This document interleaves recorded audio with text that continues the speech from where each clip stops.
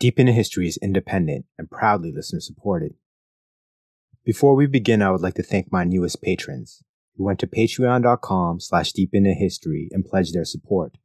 I take a special delight this time because when I started my show, one of my dreams was to become a podcaster's podcaster, a show that hosts of shows I love would enjoy listening to.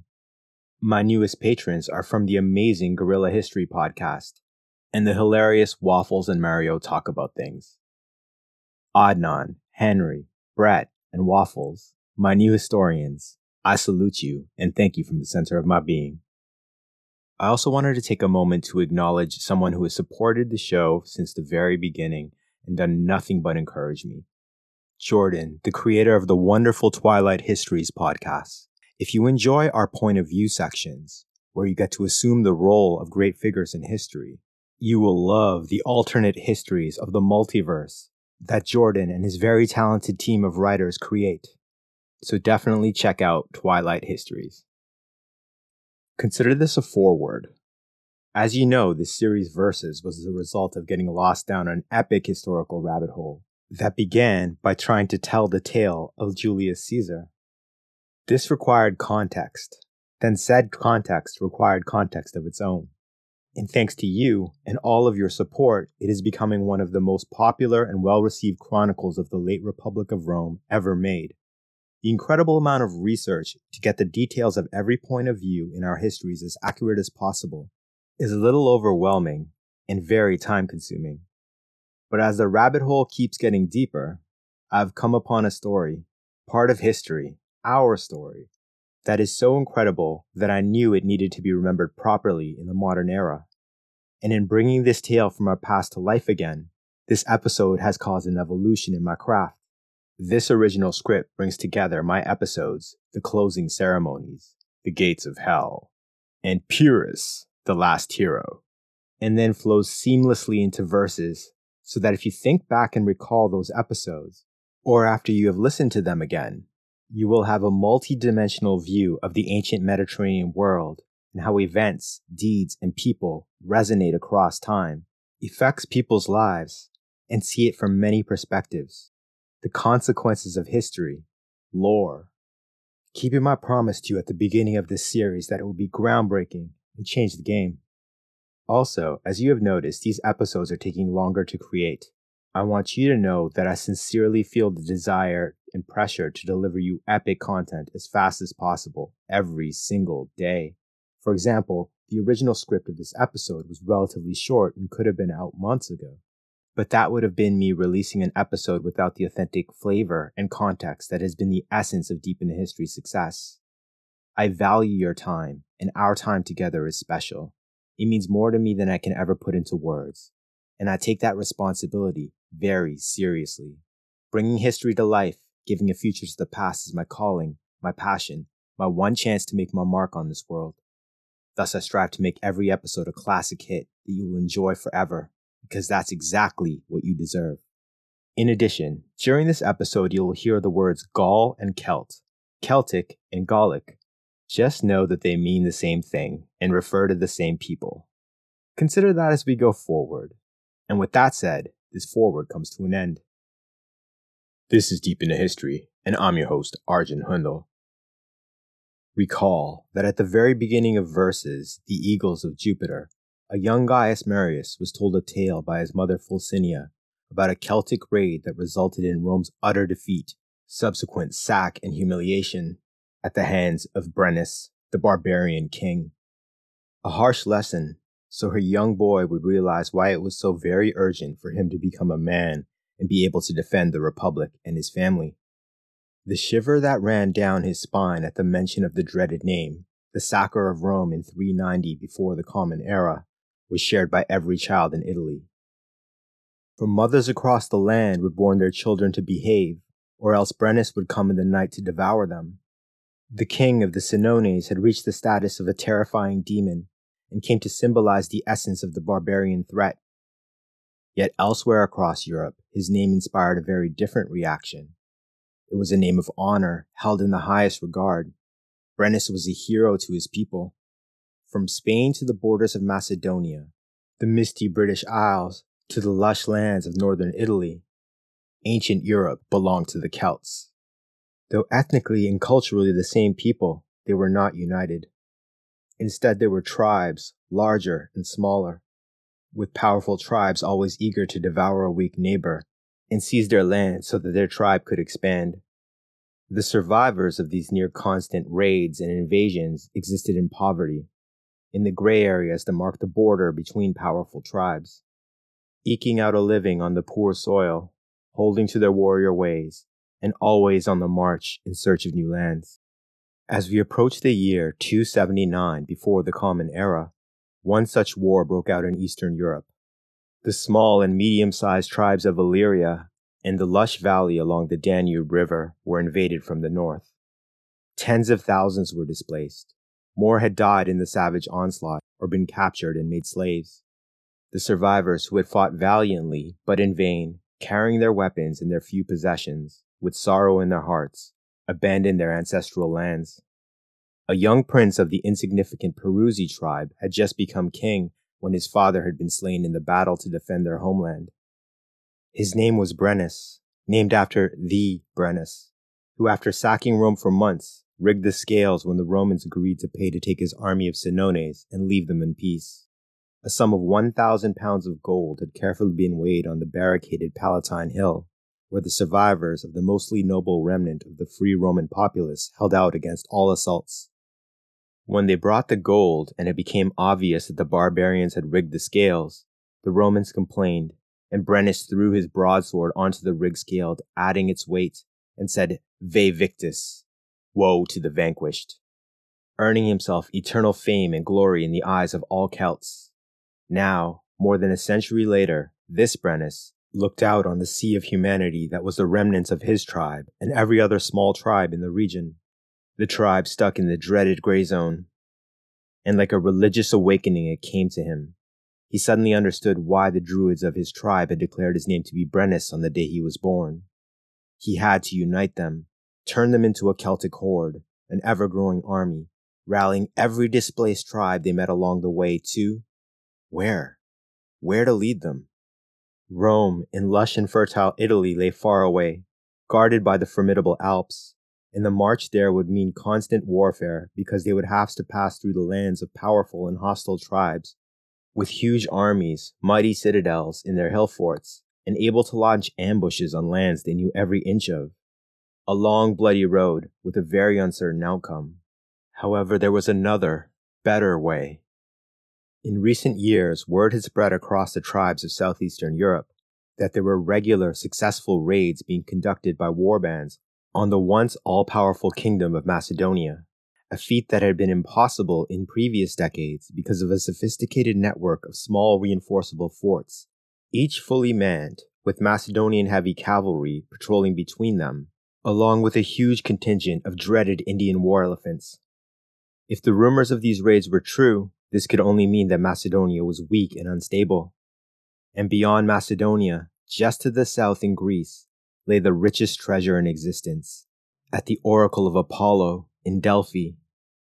Seizing that enormous fortune would not only make him the richest king in the world, but his name would ring out in the Celtic world forever, eclipsing even the legendary warrior king for who he was named. Powerful and charismatic, Brennus rallied the tribes to his banner, and was declared their king as they marched southeast from Illyria, just north of Epirus, the area of modern Albania and Montenegro. Along the way, small scattered tribes kept joining his horde, which grew immense. And soon he came upon two other kings, leading groups of displaced warriors nearly as large as his own. When Brennus informed him of his plan and asked them to join him, the two kings, Bulgius and Cerethrius, said that if the invasion of Macedonia was successful, they would take him as their war chief for the raid on Delphi. Thus, the Celts descended on the borders of Macedonia as three separate hordes, a total force of 200,000 warriors. They could not have picked a better time to invade, for Macedonia was weak and ruled by the most dreaded kind of ruler in every society in all of human history, a failson. Enter Ptolemy II, eldest son of Ptolemy, Ptolemy I Soter, king of Egypt, bastard son of Philip II, and half-brother of Alexander the Great. As a young boy in the royal court of Egypt, the spoiled firstborn earned the name Cyrannus, which meant thunderbolt, because he did not think before he acted. If a thought popped into his mind, he would execute it without any thought of the consequences of his actions. And being the heir, he could get away with anything. He became sadistic and cruel, with every desire, every luxury in the world. The only pleasure he apparently received was in abusing, beating, and allegedly killing anyone he pleased. King Ptolemy saw what his son was, and knew that the kingdom he had fought for decades to control, the dynasty he had bled to be the founder of, would be lost in a few years if Cyrannus was allowed to rule. Thus he formally named his second son as his heir and co-ruler. Cyrannus, now a young man, fearing for his life, fled Egypt on a ship bound for Macedonia, the kingdom of Lysimachus, who we met in the epic episode The Closing Ceremonies. As Lysimachus's heir was married to his sister, Cyrannus was accepted as part of the royal court, and he immediately began scheming. I will cover this tale in an upcoming episode about the ends of the Wars of the Diadochi, called Nicator, so I'll just scratch the surface of the infamous deeds he committed to attain the throne. Once at the Macedonian royal court, he began plotting. If anyone could ever be called a master of treachery, it is Cyrannus. Through rumors and whispers, he convinced the king Lysimachus to execute his heir, who he falsely accused of plotting a coup. And then, fearing the king's wrath if his plotting was discovered, fled with his sister and her 2 young sons, the heirs to the throne, to the court of King Seleucus I, who was campaigning in Asia Minor. There he quickly earned a spot in the king's inner council by providing detailed information of Lysimachus's defenses and troop strength throughout his entire kingdom, giving Seleucus his heart's desire. Now old, all he wished was to die in Macedonia, his homeland, that he had not seen since he left as an officer in Alexander the Great's army all those decades ago. With this priceless intelligence, Seleucus made his move, and the result was the ultimate battle of the Wars of the Diadochi, the Battle of Corupedium in 281 BCE, in which King Lysimachus was killed, his army routed, and victorious, Seleucus took the name Seleucus Nicator, Seleucus the victor, for Macedonia lay open for the taking. After the battle, his army marched to the Hellespont, the narrow strait of water that separates Europe from Asia, and soon were across. Cyrannus, now a favorite of Seleucus, used his access to the king to assassinate Seleucus Nicator, while he was praying to the gods in thanks that he would soon set foot in his homeland, literally stabbing the most powerful man in the world in the back. And immediately after, he fled to the Macedonian capital city of Pella. Once there, his first act was to kill his nephews, while his screaming sister hugged them, for they had run to their mother in fear. Then Cyrannus stabbed his horrified sister, and claimed the throne of Macedonia as his own. This act was seen as brutal even in the exceptionally vicious era of the Wars of the Diadochi. His new subjects despised him. When the news reached the forces that garrisoned the northern frontier forts, whose soldiers were loyal to the line of Lysimachus, they deserted their posts in droves. The paranoid Cyrannus had to keep every town garrisoned with his few loyal troops because he feared revolt everywhere. Thus the northern frontier of Macedonia was completely undefended. During his 2-year reign before the arrival of Brennus and his allied hordes, Cyrannus was terrified that next door to him in the east, the most famous warrior in the Greek world, King Pyrrhus of Epirus, who we know well from my episode Pyrrhus, the Last Hero, sat quietly watching events unfold, and Cyrannus knew that Pyrrhus would eventually come to take his cousin Alexander's throne.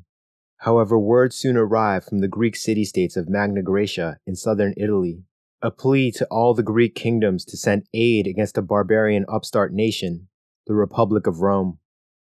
Aid in the form of money, troops, and ships for a navy poured into Epirus, after the rulers of the successor kingdoms elected to arm Pyrrhus and dispatch him at the head of a powerful army to protect the ancient Greek colonies.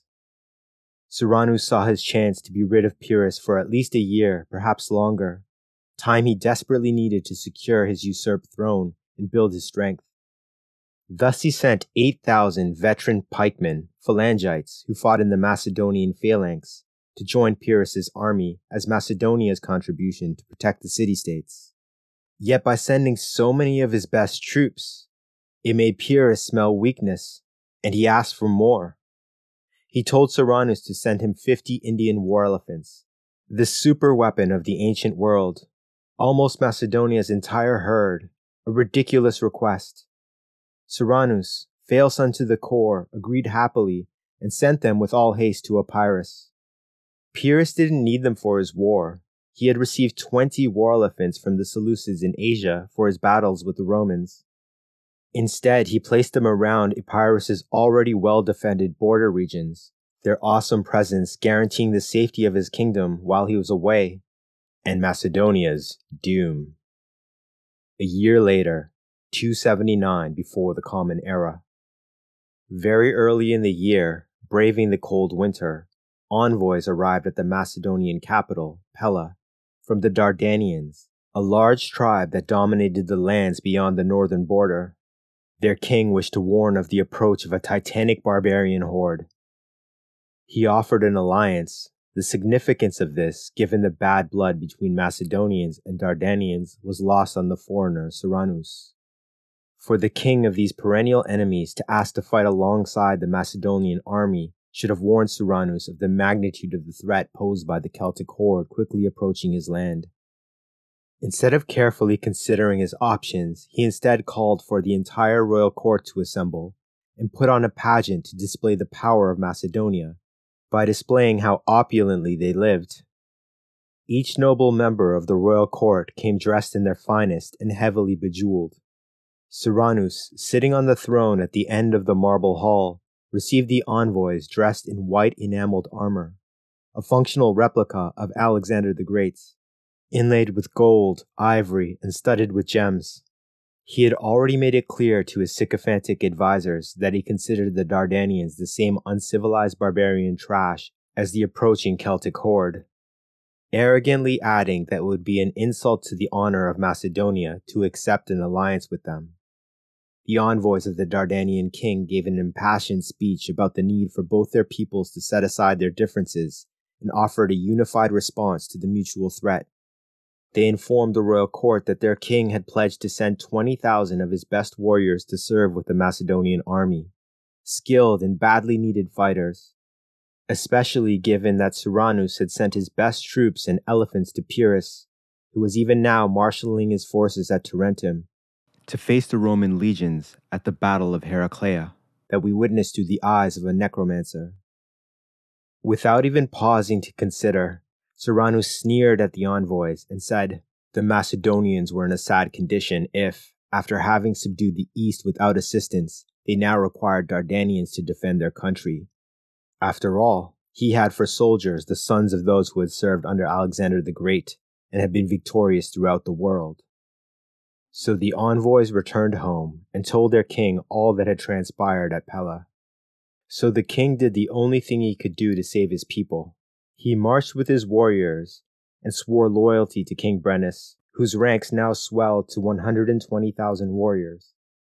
And crucially, the Dardanians' knowledge of the geography and lay of the land in Macedonia was priceless. Brennus and his two allied hordes reached the northern border of Macedonia separately, dozens of miles between them, approaching from different directions. Bulgius in the west, Brennus in the center, and Cerythrius in the east. King Bulgius arrived first and found the once well-maintained formidable line of border forts empty, the wood rotting from lack of care. Something must have seemed off with the eerie sight of the abandoned frontier forts stretching away as far as the eye could see. Perhaps expecting a trap, perhaps never planning on following Brennus on to Greece, King Bulgius sent a demand to Cyrannus in Pella that said if Macedonia would pay a huge sum in gold and silver, his horde would leave Macedonia untouched and they would seek other lands to raid. Paranoid, impulsive to the point of stupidity, Cyrannus was incapable of knowing a good offer when one was staring him in the face. Incredibly, the king of Macedonia thought that the Celts were suing for peace because they feared him and the mighty legacy of Alexander the Great that he now claimed as his own. Acting as if he had already vanquished Bulgius's horde, he demanded hostages of high rank to be sent to him before he would consider letting them leave in peace.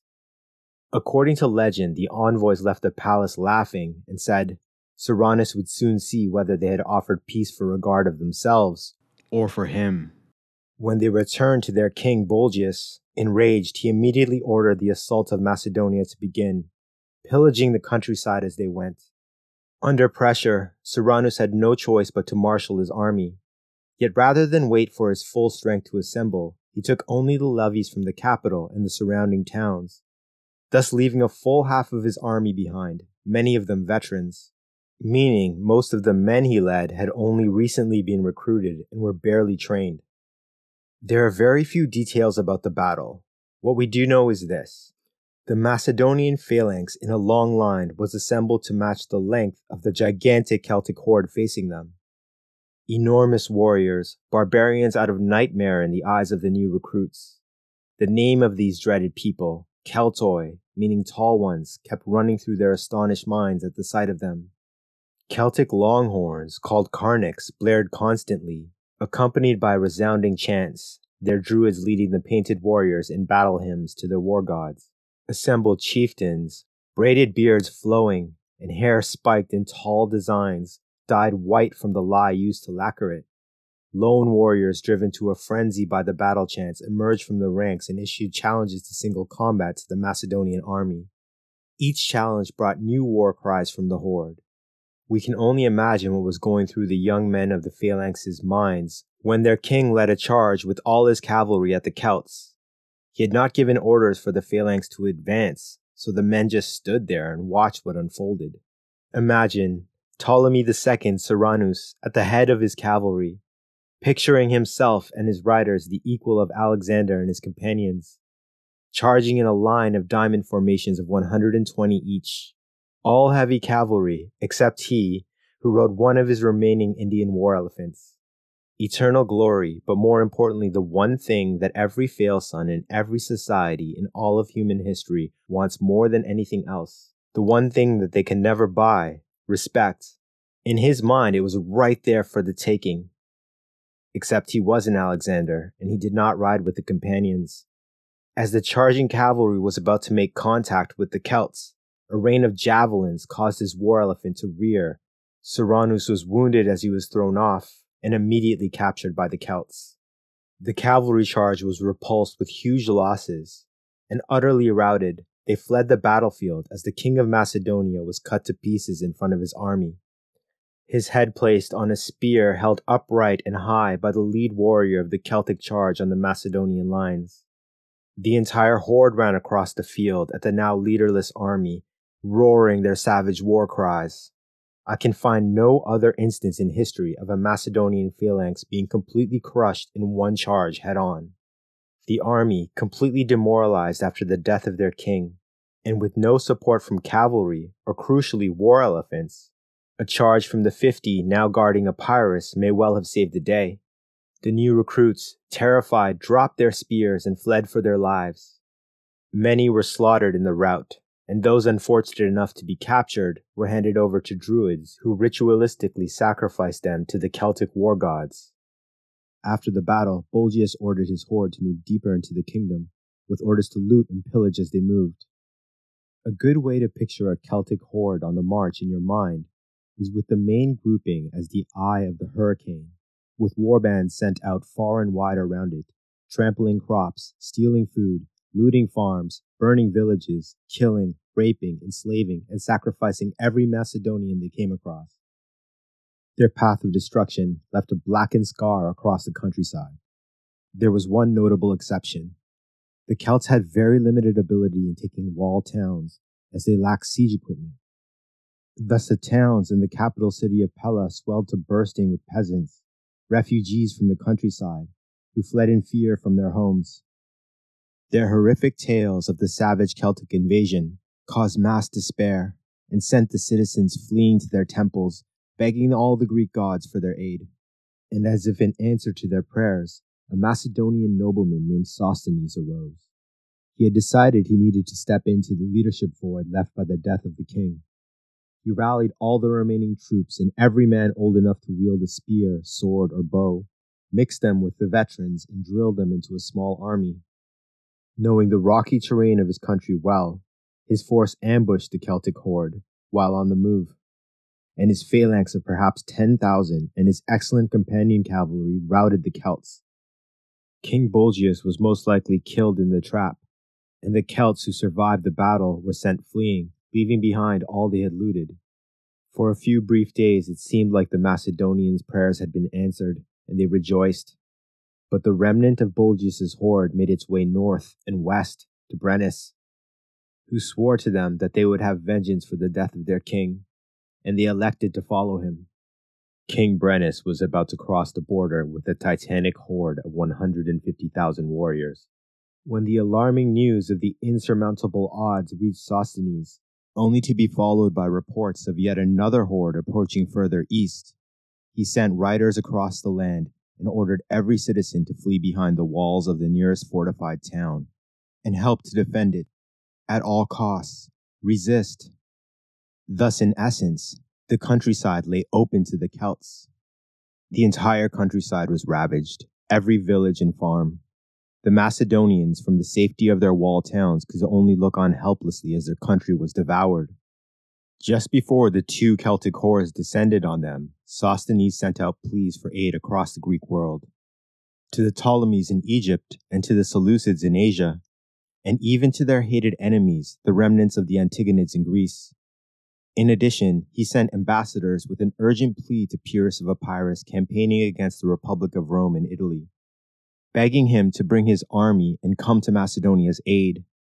And if he succeeded in saving them, he would be proclaimed King of Macedonia and ascend to the throne of his cousin Alexander the Great.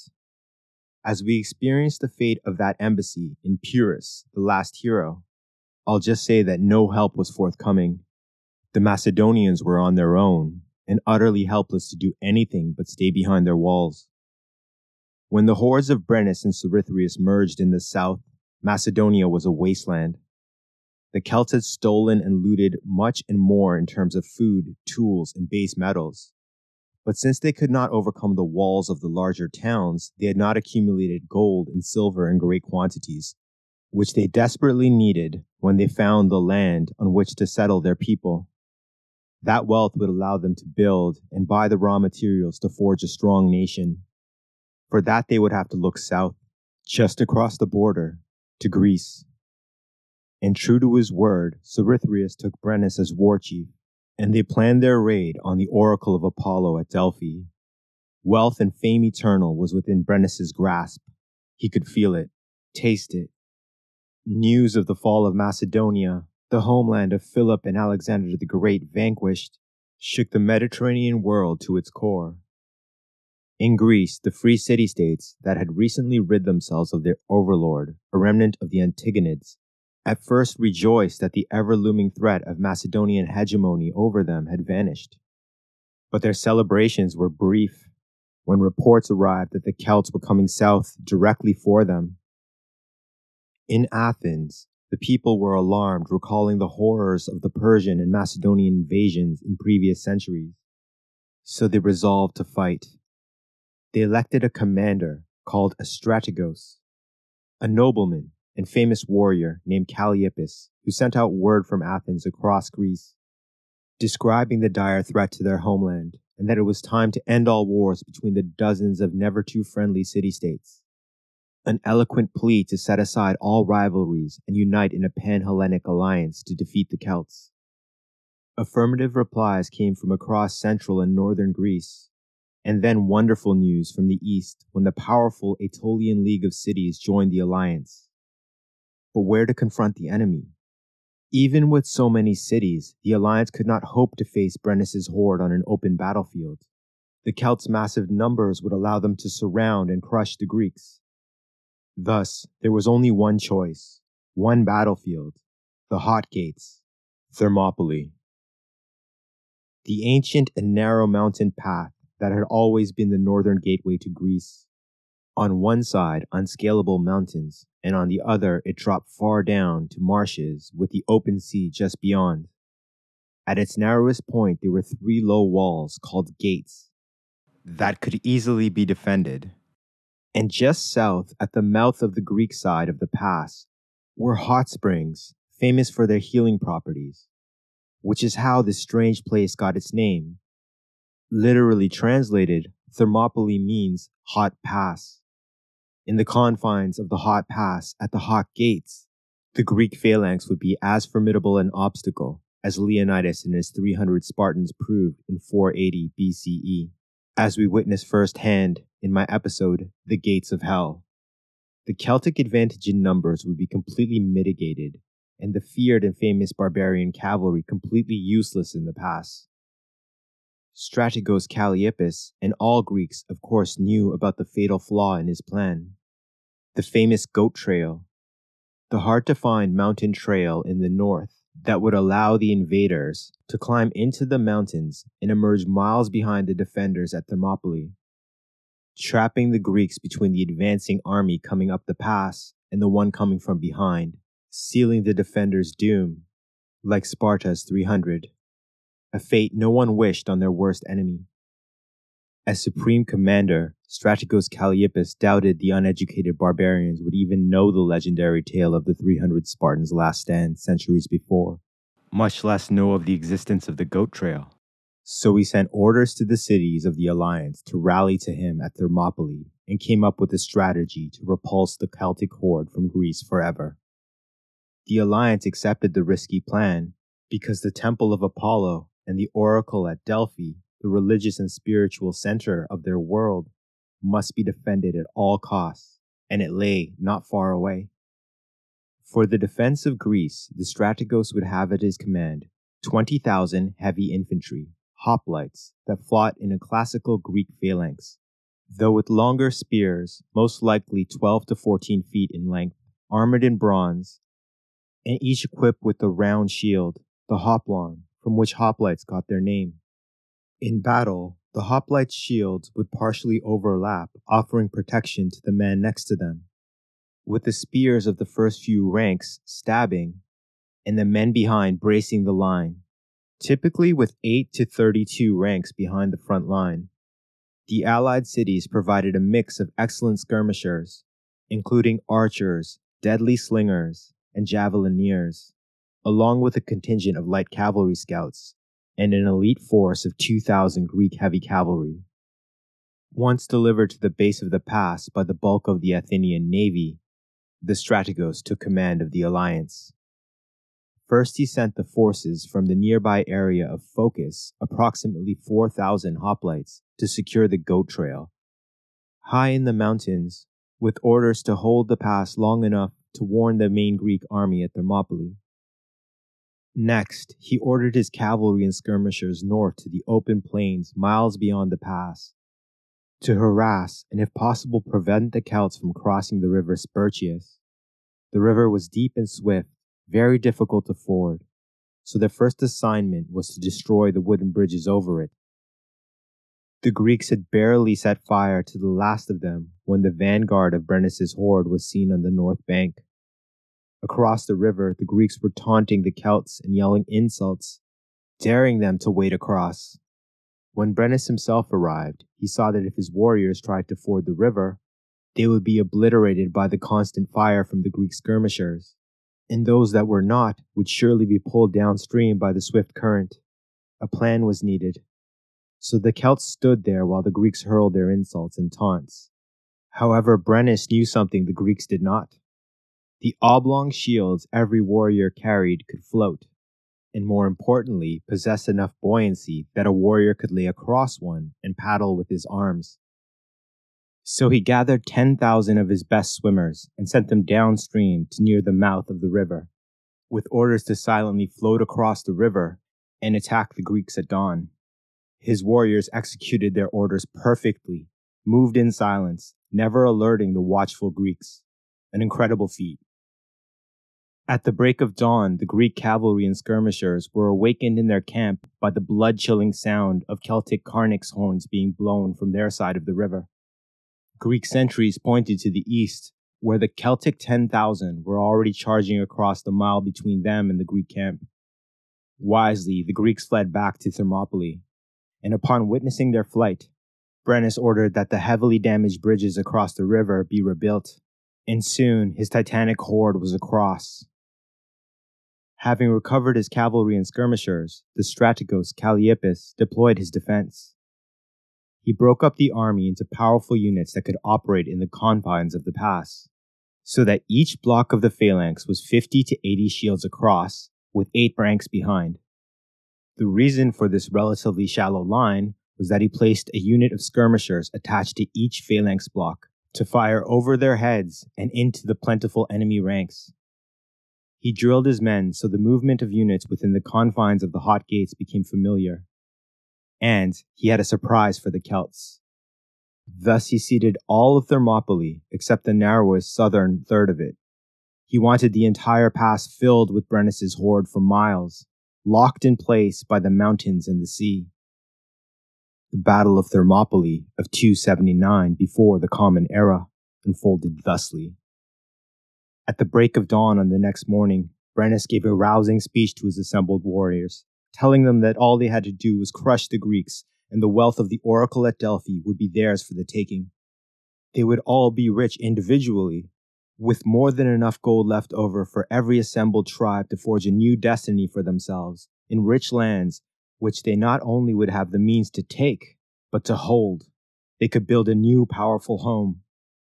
The previous night, Druids had performed sacrifices to the war gods and had blessed the paint that the warriors had marked their faces and bodies with drops of that blood.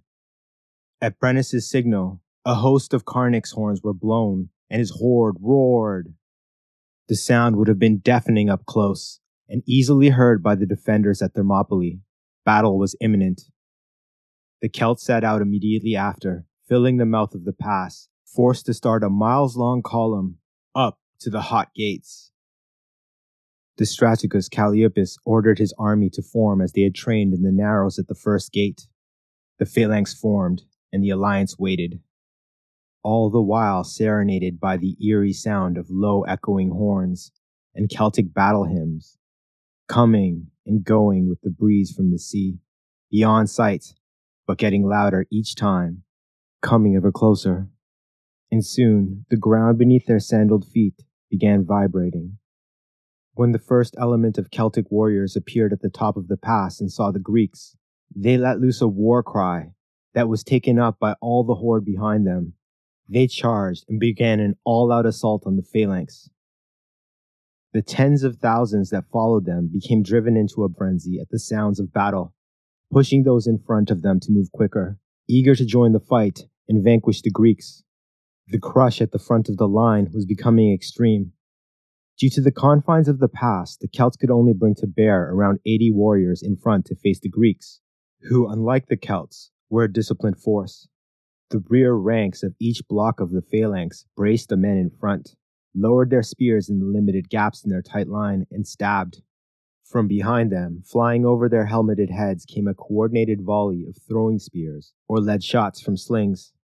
These projectiles proved devastating, as apart from the nobles, most Celtic warriors fought with light cloth or leather armor, a poor defense, and many tens of thousands simply fought naked and barefoot, believing that the sacred symbols painted on their bodies and the runes carved into the torques around their neck would be all the protection they needed.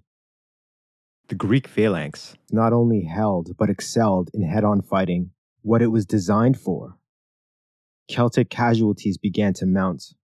By midday, the entire length of the pass, all the way down to the Celtic camp, was packed full of Brennus's warriors. Relentless, the weight of the men pushing to get to the front was crushing. The enthusiasm and fervor of the warriors further down the pass was creating unending pressure that was quite literally pushing their warriors onto Greek spear points. The pile of dead and wounded Celts in front of the phalanx quickly became a hill that, once on the verge of becoming a mountain, forced the Greeks back into the pass, past the first gate, with the relentless Celts climbing over their fallen and running down to savagely attack the phalanx. The barbarian onslaught redoubled. Seeing this, the strategos Calliopas gave his signal, and the surprise he had been holding back was revealed. Coming north along the coast came a long line of Athenian warships, triremes, equipped with catapults, and their decks packed with his archers.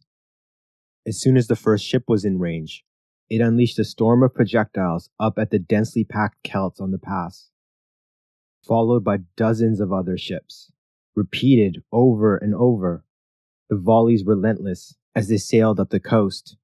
The Athenian captains risking becoming grounded in the treacherous marshes in order to stay in range. The effect of the fire on the concentrated ranks of Celts was devastating, withering, and worse, the Celts could do nothing to respond in kind. Their bravery and perseverance are without doubt because they kept coming at the Greeks, the pressure barely letting up on the phalanx. The words of the historian Pausanias: "They rushed at the Greeks like wild beasts, full of rage and temperament, with no kind of reasoning at all. They were chopped down with spears and swords, but their blind fury never left while there was still breath in their bodies. Even with arrows and javelins sticking through them, they carried on by sheer spirit while their life lasted. Some of them even pulled spears they were hit by out of their wounds and threw them or stabbed with them." The battle ended at nightfall, the Celts retreating to their camp in the north, and the Greeks to theirs in the south. The strategos Calliopas declared victory, and from his exhausted Greeks rose a cheer. If the Celts kept coming up the pass, they would kill them all. In this, he badly underestimated the cunning of war chief Brennus. The Celts had suffered horrendous losses. We don't know the exact number, but for context, Xerxes' Persian army lost at least 10,000 on that first day in 480 BCE. Given the added assault of the Athenian navy, it is safe to at least double that number. And just as on the first day of the legendary Battle of Thermopylae, the Greeks had suffered miraculously few casualties, only 40 deaths, with several hundred mostly minor injuries. To commemorate their victory and the sacrifice of a brave youth of Athens who died valiantly that day, the strategos sent his shield to Athens to be coated in silver and dedicated as an offering to Zeus of freedom. It was inscribed with these words: "The shield of a brave man, Zeus's offering, pining away for the youth Sidius, the first shield his left arm ever put on, when raging war went hottest at the Gauls." I mention this detail not only because Sidius's name and deeds deserve to be remembered, but because around 2 centuries later, this shield would end up in the personal collection of a man we have come to know intimately, one Lucius Cornelius Sulla, after his legions destroyed Athens. But that is a tale for another day. While battle was raging at the pass, a few Greek deserters had come to the Celtic camp, and for a reward of gold gave Brennus intelligence he desperately needed. They gave him the specific makeup of the Greek army holding the pass. They also informed him the strongest contingent of hoplites, some 8,000, 1/3 of the Greek army, were from the Aetolian League of cities, and that their undefended lands could be easily reached if the Celts followed the mountains west. In fact, that route would lead them directly to Callion, a very important and rich Aetolian city. It lay just a week's march away. The deserters insisted that there was no reason for the Celts to keep attacking Thermopylae. Brennus paid them for the valuable information. It is interesting to note that the Greeks did not reveal the existence of the goat trail, the fatal flaw in any defense of the pass. Perhaps they did not wish their names to ring out in infamy through the ages, like Ephialtes, who betrayed the location of the trail to Xerxes in 480 BCE. Brennus considered he had no interest in taking or plundering Aetolia, but with their army at the pass, their country lay open to him. His mind was fixed on the riches of Delphi, his fame eternal. So he dispatched 2 of his chieftains at the head of 40,000 warriors, along with an escort of heavy cavalry, with orders to destroy Callion and then return to the horde. Since the only way to Delphi was through the pass, Brennus wanted to drastically weaken the Greek alliance. He also must have thought that there had to be another path through the mountains, because he dispatched hundreds of scouting parties to explore the foothills. The rest of his battered and exhausted warriors he allowed to rest and recuperate while he waited to see if his brutal plan would bear fruit. When the Celts reached Callion, they found the city lightly defended, as most of their warriors were at Thermopylae. They easily breached the gates and then went on to sack the city brutally. In previous episodes, we have learned about many other cities being sacked and burned. I attempt to leave out the most gruesome details of these horrifying ordeals. However, this is one of the few cases where we need to hear it because this is what the army of the Aetolian League at Thermopylae heard was happening in their homeland just days later. Just a warning, this is graphic and not pleasant at all, so if that bothers you, skip ahead 30 seconds. The historian Pausanias' words. They butchered every male of that entire race, the old men and the children at the breast, and the Gauls drank the blood and ate the flesh of those slaughtered babies that were fattest with milk. Any woman and mature virgins with a spark of pride killed themselves as soon as the city fell. Those who lived were subjected to wanton violence, to every form of outrage by men as remote from mercy as they were remote from love. Women who came on a Gaulish sword committed suicide with their own hands. It was not long before the others were to die by famishing hunger and sleeplessness. Outraged in an endless succession by pitiless and barbarous men, they mated with the dying and mated with the already dead. As you can imagine, the story of this atrocity spread across the Aetolian League of Cities and across Greece. Messengers were immediately dispatched to recall their army from Thermopylae, with desperate pleas to come to the defense of their homeland. Setting aside the brutality of Brennus' plan for an instant, we can see its brilliance. For when the warriors of the League heard that their homeland was under attack, they immediately demanded to return.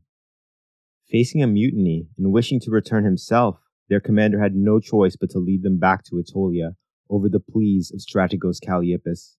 8,000 elite hoplites, 1/3 of the alliance strength, was gone. And, unknown to the Greeks, it was right around this time that one of the scouting parties Brennus had sent out discovered the goat trail, the Achilles heel of any defense of Thermopylae. Thus, days before the force he had sent to pillage Callion had returned, Brennus, as war chief, led his personal guard of 40,000 warriors and moved towards the goat trail. His personal army consisting of the best warriors of all the tribes that he led, first among which, and held in highest esteem, were the Druids of the Tectosages, a strange tribe of wandering Druids out to explore the world, far from their homeland, which was centered on the fortified town of Tolosa, modern Toulouse in France. These 200 to 300 Druids, and a contingent of warriors, along with their families, had come upon Brennus while he was uniting the displaced tribes and those eking out a living in the Grey Zone. They presented themselves not as his subjects, as they had no wish to settle in new lands, for after these wanderers had seen what there was to see of the world, they would return to Tolosa to add the knowledge they had attained to the collective wisdom of their people. Brennus eagerly accepted them, for all knew of the spiritual powers and abilities of Tolosan battle druids.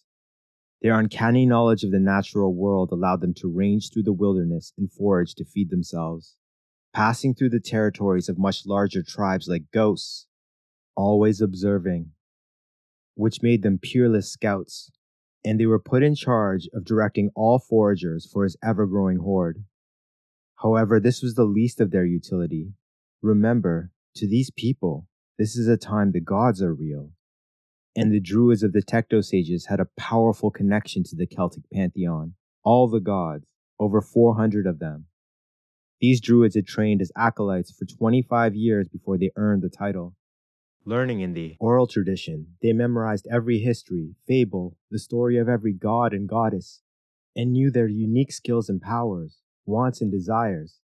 As they studied, they mastered every prayer, ritual, and sacrifice, so they quite literally could call on a godly power for any situation. Before battle, they would spread throughout the horde, conducting ritualistic sacrifices to the gods they wished to call upon. Blessing the war paint nearly all Celts covered their faces and bodies in, with drops of blood from sacrificed animals.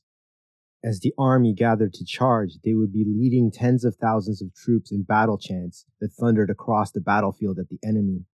In combat, they would be with the warriors, calling down the wrath of their gods, and sending warriors into berserk frenzies with their shouted prayers and thrown curses, an incalculably valuable asset, especially now, given Brennus was about to enter the lands where the Greek gods ruled supreme, and he would need these druids to protect the Celts from their powers. Just before entering the mouth of the pass, the Tectosages called upon their gods to protect them from the denizens of Olympus, and use all their powers to aid Brennus in his noble quest. And immediately after, a strange thing happened, be it their prayers being answered by the Celtic gods or not. As if on cue, a morning mountain mist on the peaks of either side that had been forming began to flow down the mountainside and filled the goat trail in a thick mist, concealing the approach of the Celts. Thus, Brennus's 40,000 entered the narrow pass in a long line of warriors. Sure that the Greeks would not leave any path through the mountains undefended, his scouts were sent far in advance, and his warriors told to move in silence. The thick, almost unnatural mist remained with them throughout the morning. It is said that it darkened the sun to such a degree that it appeared as nothing more than a brown orb in the sky. Around noon, as the Celts were making their way up a very steep incline, through the mist shadows appeared, scouts returning with intelligence. They informed Brennus that the incline would soon end, and the short path beyond opened to a wide glade covered in thick, soft grass, and that while weaving their way through the mist, they discovered a Greek army camp there. The cold, damp, blinding mist had most of the Greeks huddled in their tents, and the number of guards and lookouts posted around the camp were few, and even they could only see a few feet around them. If they used the god's gift to approach with stealth and quietly launch an assault, the unprepared Greeks would be taken completely by surprise. So Brennus sent his orders past man to man back through the long line of the horde that filled the goat trail. The first 1,000 warriors would make their way into the glade and use the mist to pick off the Greek sentries, and then silently attack the soldiers in their tents. In the meanwhile, Brennus himself would assemble a large force on the other side of the glade and charge, overrunning the camp. The Greeks camped in the glade were the Phocian contingent of the Greek army, their towns not far away in the same region, Phocis, as the oracle at Delphi. Strategos Calliopas had reasoned that these men, used to living on the mountainous ground of their homeland, would have the best chance at alpine combat. His orders were to guard the pass and send messengers down, back to Thermopylae the minute they encountered the enemy, and if possible, hold the goat trail, at least until they could receive orders from the Strategos as to whether reinforcements were on the way or to retreat to their homeland. This order would mean the Greek alliance would be abandoning Thermopylae entirely. It's something of a mystery as to why the commanders of the Phocians did not keep a constant guard on the narrow incline up to the glade. When the attack came, the concealing mist, the soft wet grass absorbing the sounds of feet, the Celtic advance force slew the sentries with ease and had penetrated the outer line of tents before an alarm was raised. The Greeks rushed out of their tents and into the mist. Chaos ensued. Unorganized, the Phocians fought valiantly, and their sacrifice allowed the Greek army time to form themselves into a phalanx to receive the Celtic onslaught. And just as they were gaining the upper hand in combat at the camp, the long, low wail of Carnyx horns could be heard on their flank, followed by the roar of thousands of barbarians, and moments later, the charge of Brennus's personal horde, appearing out of the mist, mere feet away. It should have been a slaughter right then and there, but the Phocians reorganized and fought in a measured retreat, though it was massively costly in lives. Overwhelmed, constantly pushed back by the seemingly endless flood of Celts from two sides, only 400 of the original 4,000 Phocians escaped, hotly pursued by Brennus, for he had just learned from captured soldiers who these Greeks were and that their homeland surrounded the oracle. All he need do was follow them to his heart's desire. Fame eternal. The Phocians moved out of the pass and dispatched runners to inform Strategos Calliopas that the barbarians had broken through and that the Greek alliance position at Thermopylae was fatally compromised.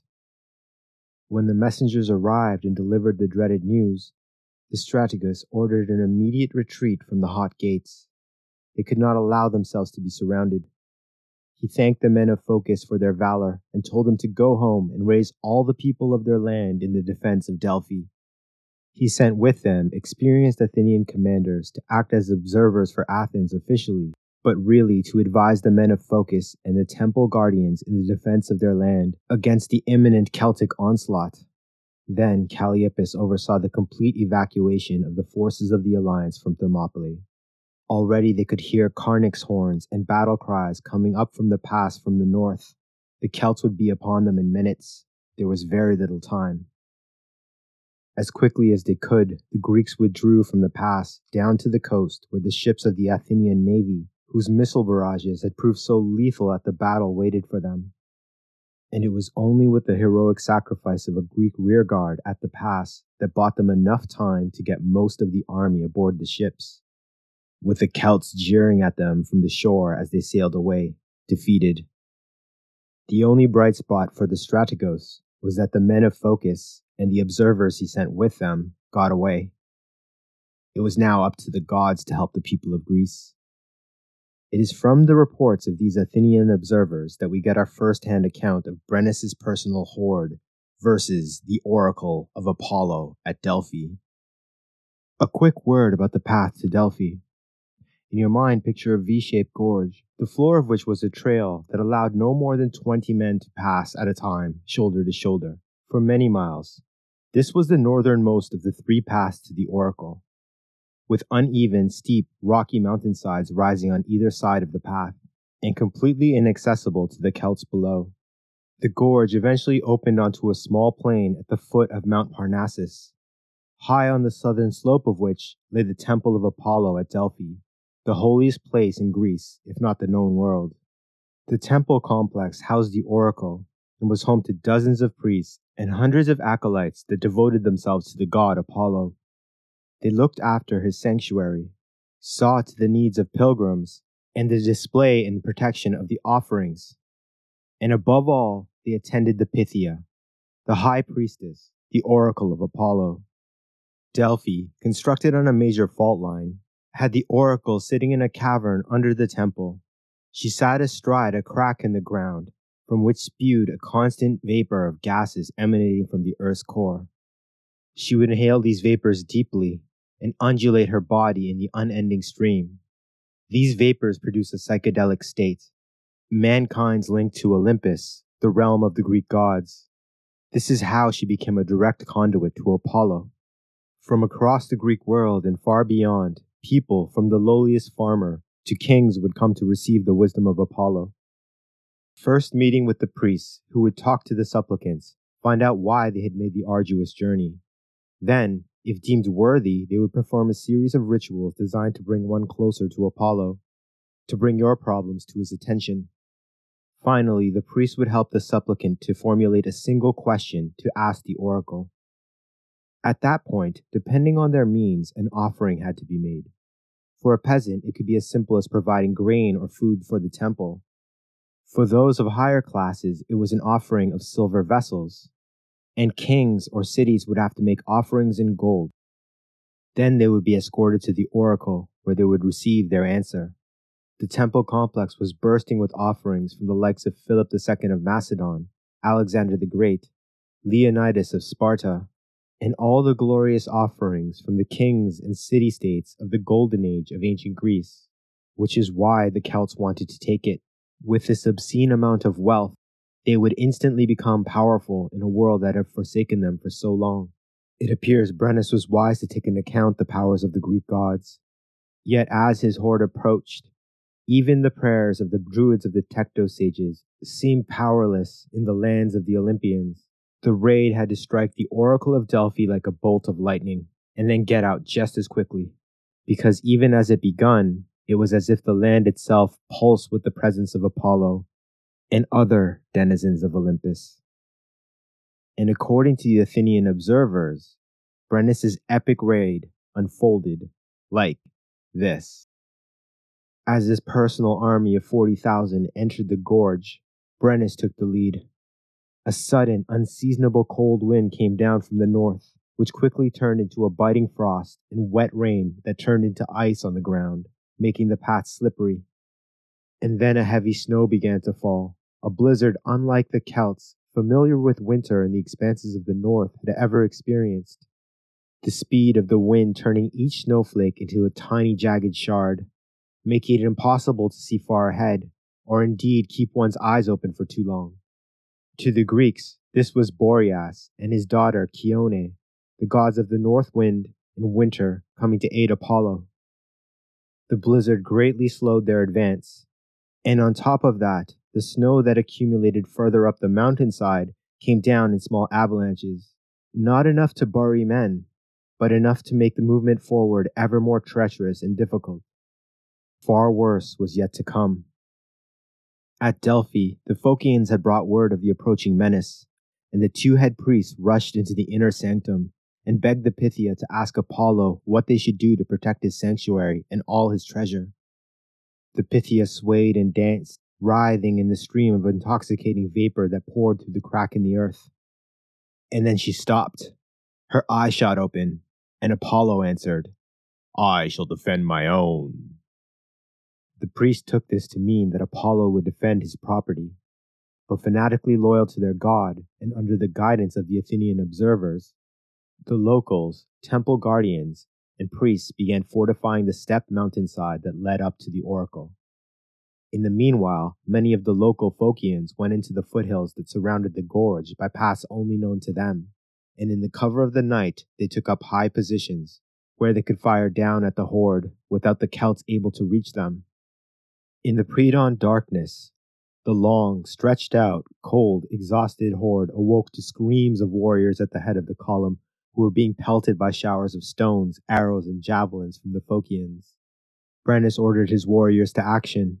There would be no stopping until the treasure was theirs. The warriors raised their shields over their heads and began rushing forward as best they could on the now snow and ice-covered, treacherous ground. And as they set off, let out a colossal war cry so that their gods could hear them and know that their warriors required their aid and to witness their deeds.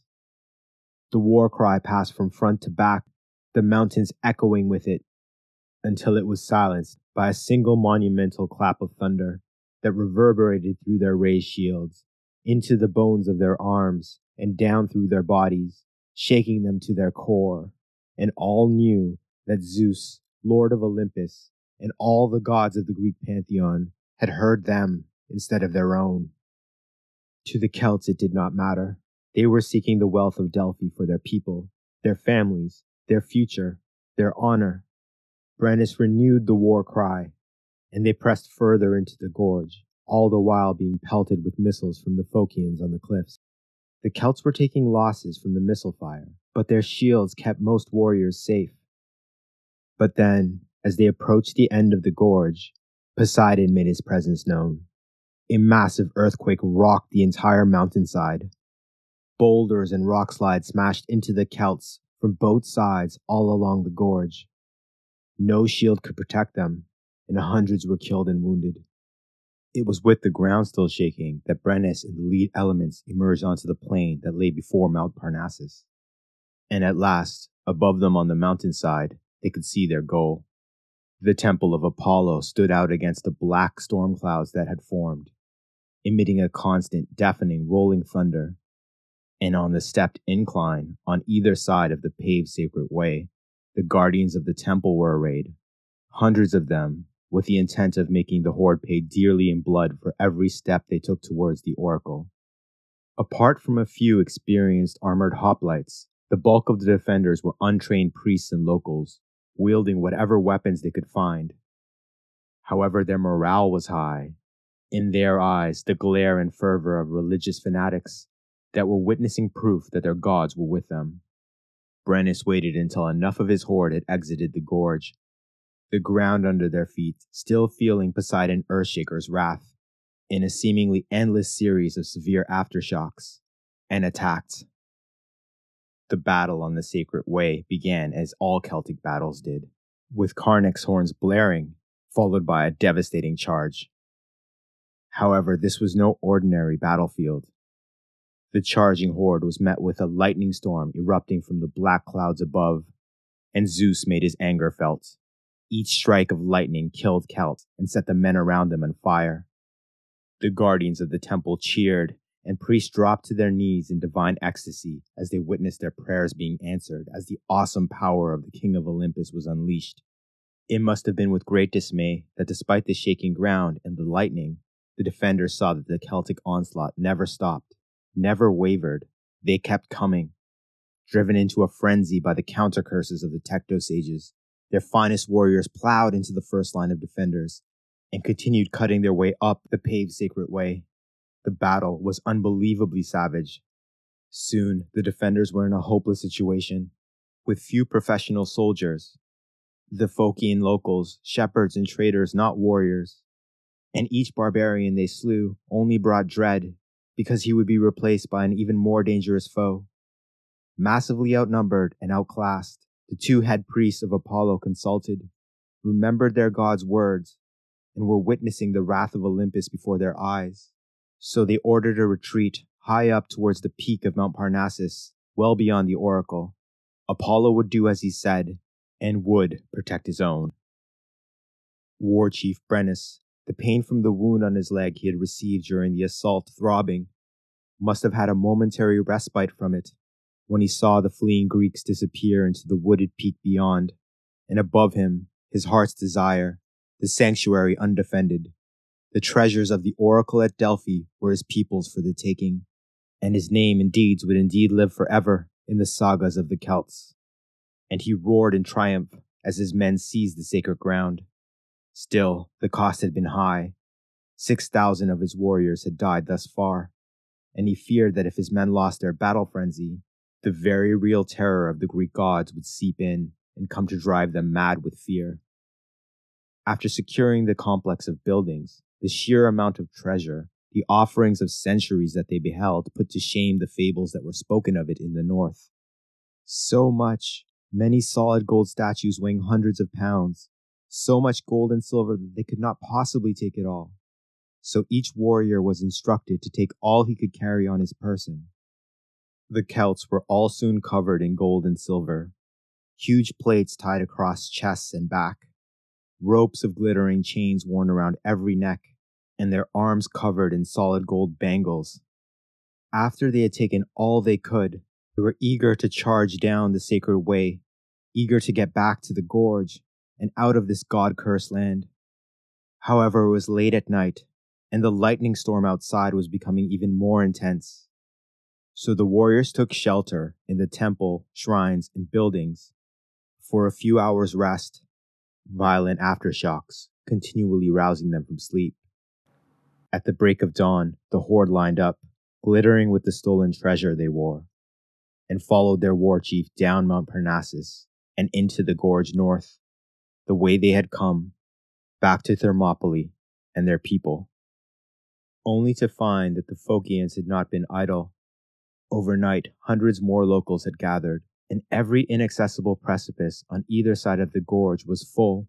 Worse, the Phocians had gathered wagons full of projectiles and set up large boulders which they pushed over the sides, flattening any Celts unlucky enough to be caught in their way. In addition to the now ultra-intense, unending fire from the Phocians, Brennus's men were greatly slowed by the tens, if not hundreds of pounds of gold and silver each warrior was wearing. Their arms, twice as heavy, had difficulty keeping their shields raised.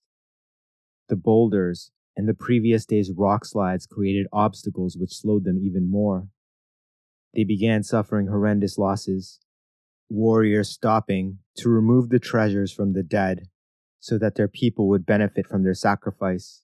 Wounded Celts begged to be slain rather than to be left to the mercy of the Greeks. Trapped in the gorge, with ever-mounting obstacles, the horde became split into 3 separate groups. Exhausted, the first group stopped its advance as the sun was setting, in an area of the gorge where there were no Phocian locals firing down upon them. Brennus ordered his men to rest, while they waited for their warriors fallen behind to arrive. Unknown to Brennus, the 2 other groups were actually quite far behind as the obstacles in their way kept growing, the ground slick from the blood, bile, and bodies of the fallen. The earthquake and the continuing aftershocks had opened treacherous crevices in the ground that grew larger with each quake. It became hard to see them in the growing darkness, tripping many warriors who fell and needed help to rise with the added weight of all the treasure they wore. Then, as the third group neared the second, something very strange happened. The Athenian observers watching from the mountainside could not believe what they witnessed next. The Celts in the third group charged and attacked the second. Even when the warriors screamed out that they were friends, the assault continued with a renewed frenzy. The historian Pausanias' words. The disturbance broke out among the soldiers in the deepening dusk, and at first only a few were driven out of their minds. They thought that they could hear an enemy attack and that hoofbeats of horses were coming for them. It was not long before madness ran through the whole force. They snatched up arms and killed one another or were killed without recognizing their own language or one another's faces or even the shape of their shields. The slaughter was of epic proportions. The warriors had become filled with fear, doubt, and paranoia. It dominated every thought, and no quarter was given. After the raid, a council of Greek priests was called to explain what happened, and after long debate, they attributed the incident to the god Pan, who brought his unique brand of chaos down on the barbarians. Panic. In modern terms, it is possible that the cracks and fissures that opened in the gorge by the earthquakes let loose the same hallucinogenic gases that the oracle used in her holy sanctum. The Celts were intoxicated and experienced hallucinations that drove them to the point of literal madness. Instead of friends, allies, and brothers in arms, they saw demons from their darkest nightmares and slew them in heaps. Psychedelic bloodlust. The crazed battle lasted throughout the night. Dawn broke the spell, and the survivors, horrified at what they had just done, slew the wounded that could not continue, collected as much of the treasure off the bodies of the dead that they could carry, and made their way up to the gorge, the first group. When they arrived, their tale of the slaughter brought wails of sorrow. Brennus, the wound on his leg searing with pain, festering as if the wound had been cursed by Hades himself, was utterly devastated by the news. He had brought down the wrath of the Greek gods on his people. He was responsible, and he would end it himself, but only after he got his warriors out of this gorge of death, and his people secured the treasure of Apollo, their future.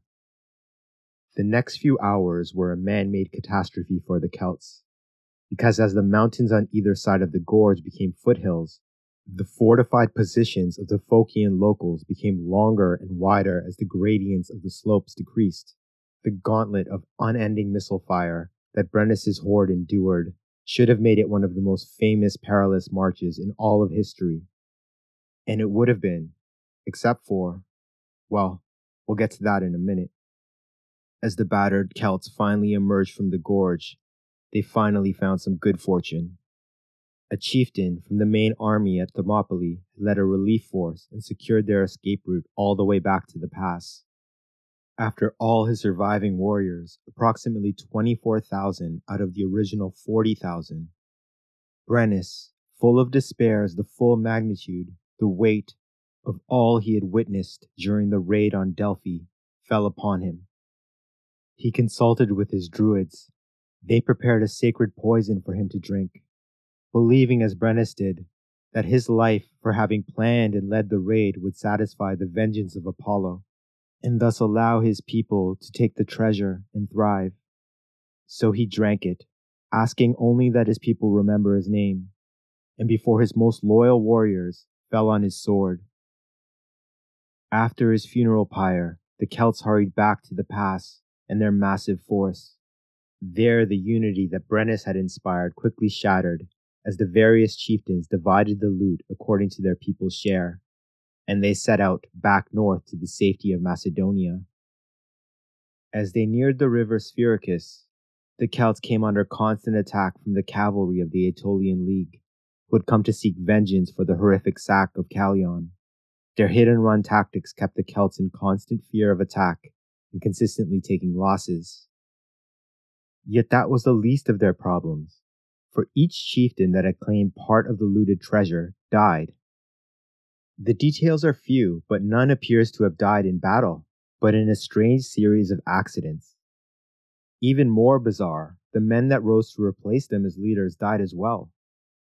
As the completely demoralized tribes of the once mighty and united horde reached the relative safety of the ravaged Macedonian countryside, a religious council was held to determine what was happening to their leaders. First among the Druids, the Tectosages communed with their gods, and after, proclaimed to the assembled tribes that all of the gold and silver stolen from Delphi was cursed. Anyone who possessed it would face nothing but calamity and certain death. Apollo wanted his treasure back, but what to do? They could not take it back themselves without suffering even more losses from the vengeful Greeks. They could not leave it behind, for surely with such a massive treasure, the temptation for anyone who came upon it would be too great. Even if the bulk of the treasure was eventually returned to the oracle of Apollo, at least some of it would be stolen, melted down into coin, and passed from hand to hand, spreading the curse across the world and eventually ending the race of man, an infamy that they could not allow themselves to be responsible for. Thus the treasure must be returned to Apollo with all haste. So the Celts gathered every piece of the treasure together, using the forges in captured villages to melt it down and smelt it into ingots.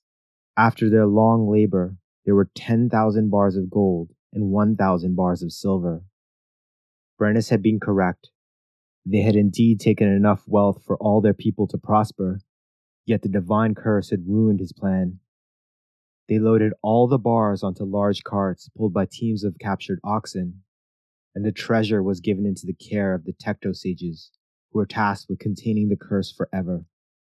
At least half of the wandering Druids began the long journey from Macedonia to their homeland in faraway Gaul, for in Tolosa, modern Toulouse, was the premier temple of Celtic Apollo, where they believed the god's anger would be satiated and the curse contained. As with many Celtic warbands throughout history, without its leader, the various tribes of Brennus's horde dispersed. About half went east, crossed the Hellespont, and entered Anatolia, modern Turkey, in the interior of which they found lands that were almost empty of people. There they decided to remain and settle, and became the country we call Galatia. Their new kingdom soon became prosperous and powerful because of the very high fees the Celts charged fighting as mercenary companies in the armies of the kings of the East. The tens of thousands that remained in Macedonia eventually joined Pyrrhus of Epirus upon his return from Italy. They helped him defeat his enemies and secure the throne.